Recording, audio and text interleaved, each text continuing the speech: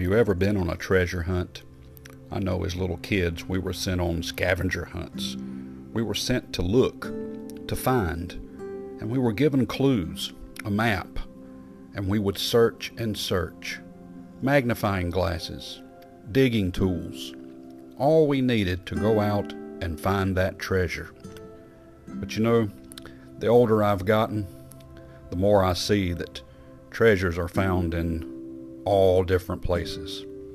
And one of the best places to find a treasure is in a friend.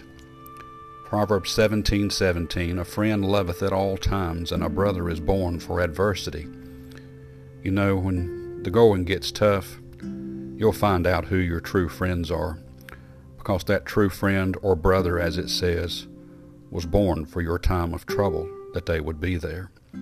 Proverbs 18:24, a man that hath friends must show himself friendly, and there is a friend that sticketh closer than a brother. Of course, the greatest friend that you and I will ever have is Jesus, and he calls us friend. What a privilege, what a wonderful privilege for us to be called the friend of the Creator of the universe. C.S. Lewis said this, "Is any pleasure on earth as great as a circle of Christian friends by a good fire?" That gives you quite the visual, doesn't it? We should cherish our friendships, and we should work on them.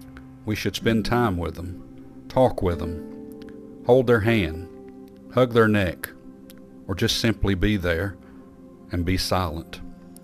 Times come when we need that good friend, when we need that person that's going to be constant, that's going to stick closer than a brother. It seems they had always been and always would be friends. Time could change, but not that. The wise words of Winnie the Pooh. May God bless you and have a wonderful day.